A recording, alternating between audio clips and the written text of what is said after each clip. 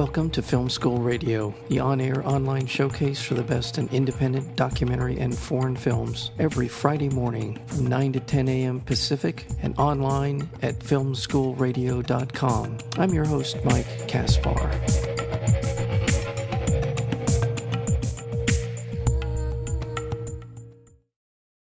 The beauty of the land cannot mask the brutality of a farmland. As harvest draws near, Betty confronts a terrifying new reality and will go to desperate lengths to save her family when they are threatened with being forced from their land.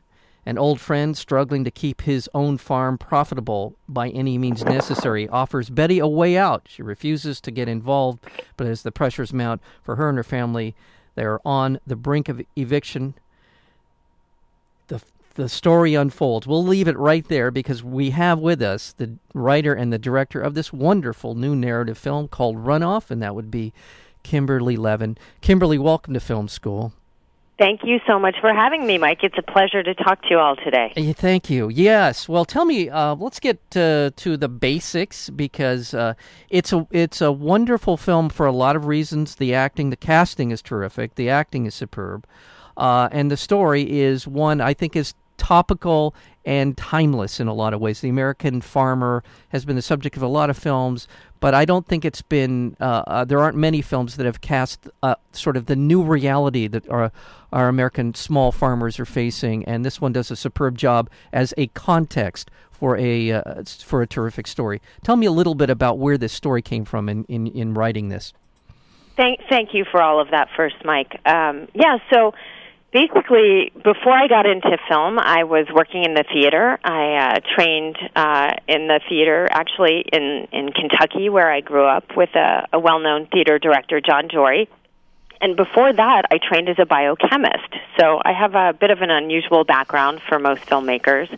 And the seeds of Runoff actually go back to some field biochemistry research that I was doing in Kentucky when I was testing stream waters and helped to uncover that there was a textile plant that was dumping raw untreated effluent into a little tributary that led into Lake Cumberland, which is the state's largest tourist attraction and a place where a lot of people get their drinking water.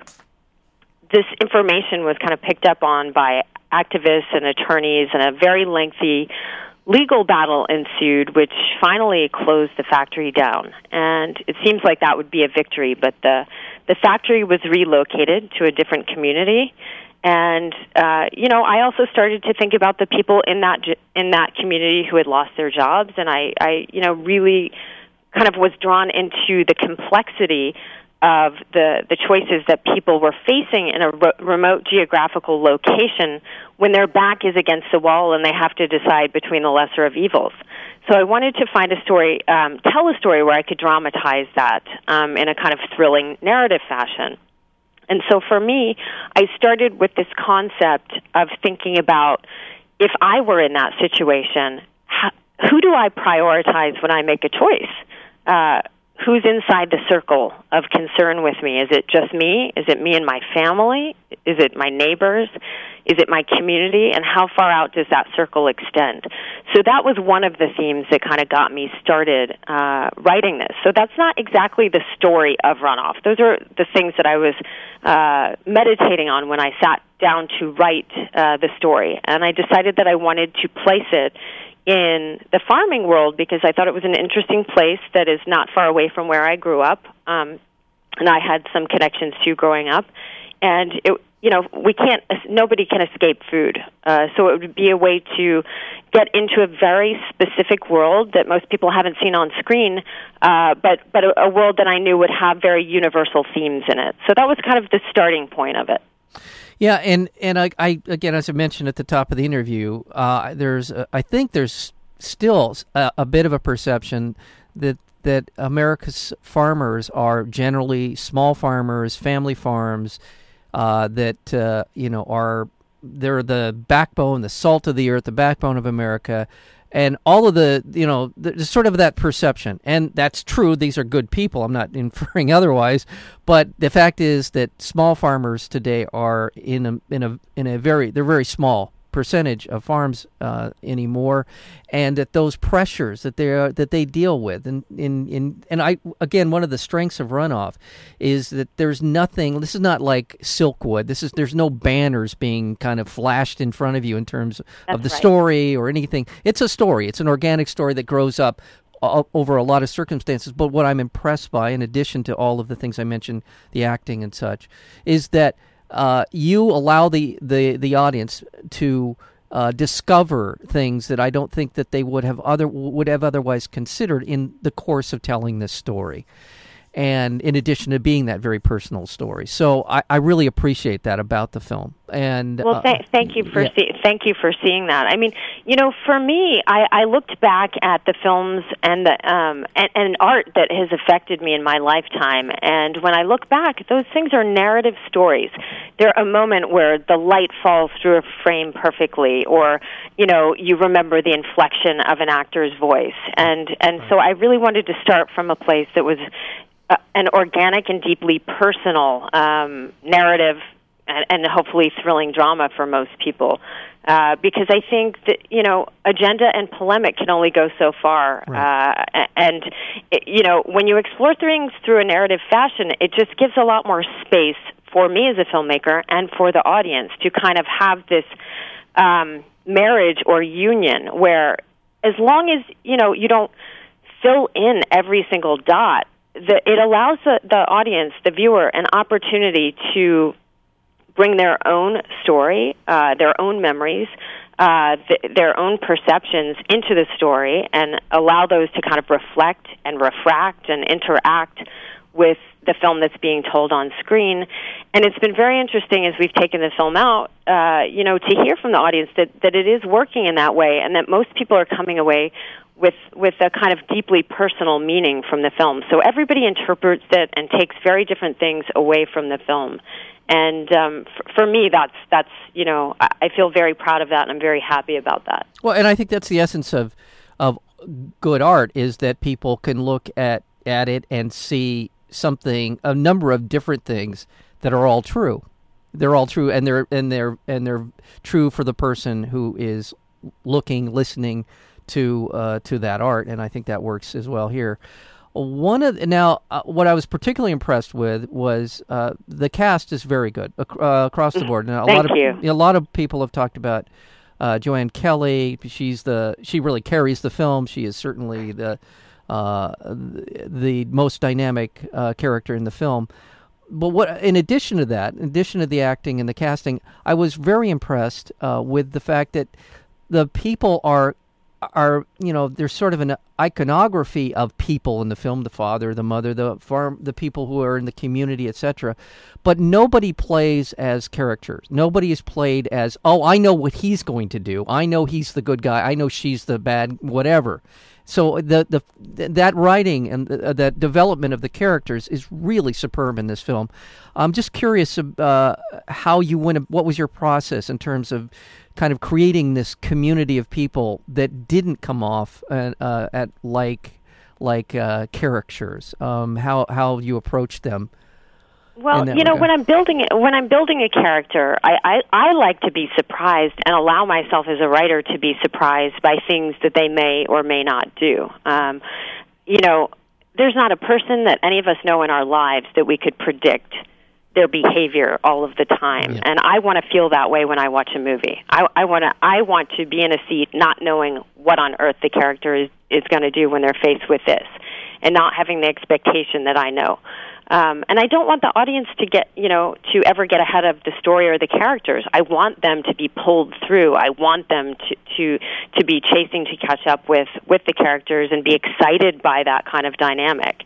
So I think as I'm writing, there are things that you need to kind of craft and weave and work on to make the themes and the arcs work for the story. But at the same time, I try and in my creative process leave space for myself to be surprised by what the characters may or may not do at any given moment, and to be really open and fluid about that.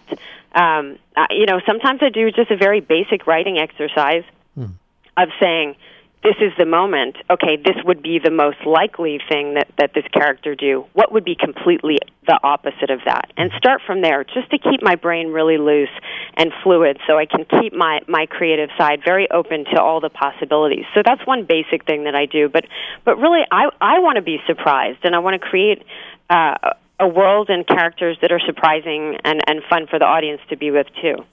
Yeah, and again, just to acknowledge what you just said, that there are some travails that the family faces, illness and the rest of it, that oftentimes in films they just suck the air out of it. That becomes everything, and there's then you sort of start down the kind of a cliched road of, character interaction and things like that, and that doesn't happen here. Now, again, I mentioned Joanne Kelly. She's superb in it. Tell me a little bit about casting the film and what drew you to Joanne. Well, casting the film was really a cool experience. We cast out of the room in New York, and, we found ourselves in a similar situation that I think a lot of films, independent films of a kind of smaller size, in terms of budget at least, face, which is, we had interest from a major actor to play the lead role, and it was one of those kind of things of playing chicken. Do we wait for their schedule to align with our schedule, and do we push? The film is shot seasonally, so we only had one chance a year to shoot the film. Mm-hmm. It kind of charts a very dramatic seasonal shift that happens in places like Kentucky, where we shot the film, where you kind of go from the lush, verdant green through the burnt umbers of fall and then into the kind of dry, brittle look of winter in about a month. So we were able to capture that on screen. Mm-hmm. So in terms of the casting, it was like, all right, are we going to wait for this person? And I just said, you know what? We got to make this movie, and we got to make it now. And we're going to cast out in New York. We're going to get a great casting director, and whoever wins the part in the room is who we're going with. Mm-hmm. And it was, for me, coming through the theater, it was something I was very excited about. And it also, was another opportunity for surprise for me and a part of the process. And in that room, that is where we found Joanne Kelly, who, really does carry the film and just plays the role in such a nuanced and beautiful fashion. And, when I was auditioning her, she just knocked it out of the park. And what I learned after the audition was that she grew up in a very tiny fishing village off the coast of Newfoundland. So she comes from a place where economy and nature go hand in hand. Mm-hmm. So a lot of the themes and the space that the film explores was very, very, it was a part of her background. It came very naturally to her. And I knew for this part to work, we also had to have not only somebody who was a brilliant actor, but somebody who you would believe could literally and organically be a part of the farming world. There are all these scenes on working farms where they're hundreds of hogs, and mm-hmm. we're in a dairy where there are dairy cows being milked, and she's examining the udders of the cows and all this stuff. And, I had to find somebody who you would buy really belonged in that world. And I think one of the striking features of Joanne's performance is not just her kind of facial expressions and her intonations, but is really the physicality that she carries throughout the movie, the way that she carries her body in the movie, her kind of rootedness to the ground, that she squares off when she throws a 50-pound grain sack over her shoulder and knows how to carry it. And that was just a brilliant kind of stroke of luck, honestly, that she brought all of that kind of innate wisdom and experience and background to the table that so perfectly and beautifully fed into the role. So it was a great pleasure and joy working with her. Excuse me. We're speaking with Kimberly Levin. She is the director and writer of the new film Runoff. It's opening here in Los Angeles today at the Claremont Laemmle. Well, let's start over the Laemmle Claremont 5, and also at the Laemmle Town Center, and that is in Los Angeles. Are you in town for any of the Q&As? Or? I am going to be. Let me give you some rundown, because we have some very special events going on in both Los Angeles at Town Center 5 and at the Laemmle in Claremont. This evening, for opening night, Joanne Kelly, Alex Schaefer, who plays Finley, and the producer Kurt Pitzer will be there doing a special event and a Q&A afterwards. I am opening the theater in Louisville today in Kentucky, where we shot the film and where I'm originally from, with actor Neil Huff. then I'm going to be coming out to Los Angeles tomorrow. Wow. I will be doing Q&As after the 1:20 and the 7:10 screening. I have a special guest at the 7:10 screening, director Paul Weitz, about a boy, Mozart in the Jungle, most recently Grandma, is going to be there doing a post-screening conversation with me. We have some very cool other special guests throughout the week. All of that information you can find on the Runoff Facebook page. It's Runoff Movie. If you go to Facebook, we have a listing of all those special events, and those things are going to be going on in Claremont as well. So we are going to be on the ground in force out, for opening weekend and throughout the entire week. And I'm looking forward to meeting some people and having people come out to the theater. And please, people should feel free to come up to me and talk to me afterwards, and we'll have some very cool, lively discussions. They're always, go on for a long time and are quite heated and interesting afterwards. Absolutely. And I want to point people to the website now. There are a couple of options here. There is the Monterey Media is one place they can go, MontereyMedia.com, Runoff. Where else can they go to find out? Is that for the most up-to-date information on the actual events that are going on, they should go to our Facebook page. Okay. It's Runoff Movie at Facebook. Gotcha. We also have runoffmovie.com. You can find event information there and screening information.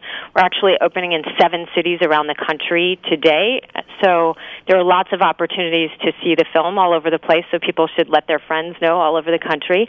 The Facebook page generally has the most up-to-date information, so as we add special guests who are coming out for the post-screening conversations, we update it there. So if people want to see the most current information, that's the best place to find it. So you're in Louisville today for the opening. I am. That's fantastic. And you'll be out here tomorrow at the Lemley I will Town be there Town tomorrow, Center. and I'll be out in Los Angeles and California through the rest of the week doing special events following many of the screenings. And tonight, for opening night in Los Angeles, Joanne Kelly, the lead actress, Alex Schaefer, who plays Finley, and the producer Kurt Pitzer will all be there to do a post-screening conversation and to welcome all of you. And Claremont as well, right? That's right, in Claremont as well. We open tonight in Claremont, and we will be out there doing Q&As over the weekend, too. We're kind of going to divide and conquer. Very good, very good. Well, and then Claremont's terrific. It's a college town. It's a really great. Those are great little places to go for these kinds of things, Q&As. In the last minute or two that I got with you, first feature film. I'm just curious, how many days shooting did you do? You said a month, but what was it?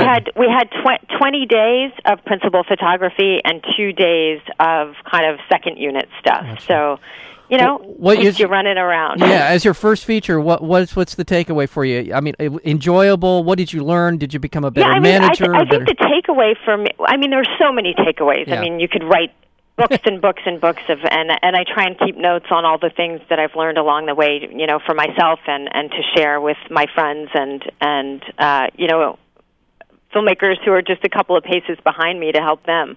But one of the main things that I've learned is that after going through this entire process, and we're not even finished with it, we're in the massive part of the rollout, which is a huge part of it as a filmmaker that is important, very important to be involved with. But that I have the passion and the kind of stamina, and that I'm just fired up for the next one. So, I think some people can get through this process and feel like, oh my God, how could I ever do this again? But I am rearing to go. Well, that is wonderful news, and this is a terrific film. Congratulations on many levels: writing, directing, the look of it. It's beautifully done. The film is Runoff. Writer, director Kimberly Levin, thank you so much for being a part of Film School. Mike, thank you so much for having me. I look forward to talking to you again soon.